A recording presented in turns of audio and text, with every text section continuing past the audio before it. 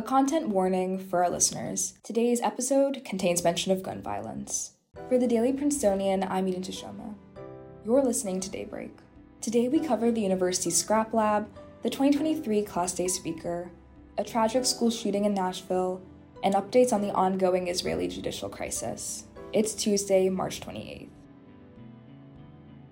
If you've ever enjoyed a meal at one of Princeton's 5 dining halls since 2018, you've likely thrown your leftovers and napkins down a metal chute labeled Food Waste and Napkins. And you might have wondered, where does it all go? Well, the Prince has answers. Today, I sat down with features writer Raphaela Gold to break down her findings. Could you introduce yourself with your name, class year, and what you do for the Prince? Hi, I'm Rafi, class of 26, and I write for the features section of the Prince. Great. So could you outline the process of what happens to our food and napkins once it goes down those metal chutes? Yeah, so basically it can go one of two places. Around 85% of our food waste, that's everything that comes out of the dining halls. So most of what we eat every day is going to a facility called Trenton Biogas, and that uses a process of aerobic digestion. It makes these two products. It makes methane and it makes a usable compost type soil. And so it uses the methane to power our regional power grid.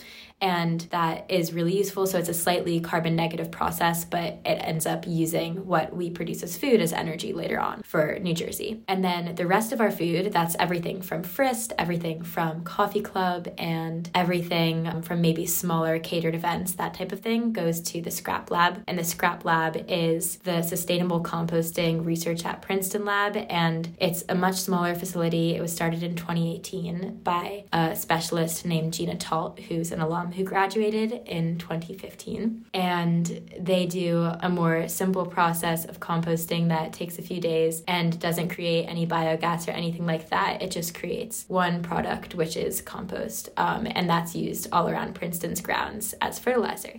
Great. And how are students involved with the S.C.R.A.P lab process? Students are involved in that they can either have hands-on roles in the S.C.R.A.P lab, so they can help with the composting process, collecting bins from Coffee Club or Frist, helping to load the trucks, helping to put everything through the digester and make compost, or they can kind of take a more research role. A lot of students in the environmental studies department or other related departments do research at the lab to figure out different types of effective composting and sustainable recycling solutions for food. Great. And you mentioned this a bit in your article, but how did the pandemic affect the S.C.R.A.P lab's work? Yeah, so unfortunately, the S.C.R.A.P lab did need to shut down in 2020 due to the pandemic. It also completely moved locations, so that made the process of reopening it even more laborious. So it took a while for it to get back up and running, especially when there weren't really students on campus, and then people flooded back on and it was over capacity. So they had to reassemble the entire digester, and so the vessel only started operating again this past fall of 2022.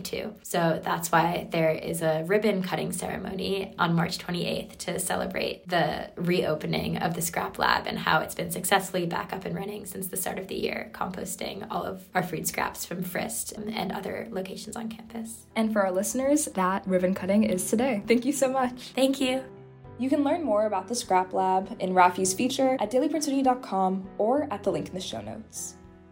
Yesterday, the class of 2023 announced that U.S. Representative Terry Sewell, class of 86, will be this year's Class Day speaker. Sewell was first elected to represent Alabama's 7th District in 2010 and is the first Black woman to serve in the Alabama congressional delegation. She currently sits on the House Ways and Means Committee. Representative Sewell is also a member of the university's Board of Trustees. Sewell recently made a visit to campus and spoke at an event co-hosted by Whig Clio and the Princeton College Democrats this past Saturday. You can read more about that visit at the link in the show notes. Class Day takes place the day before commencement and also includes speeches by graduating seniors, awards for class members, and the induction of honorary class members.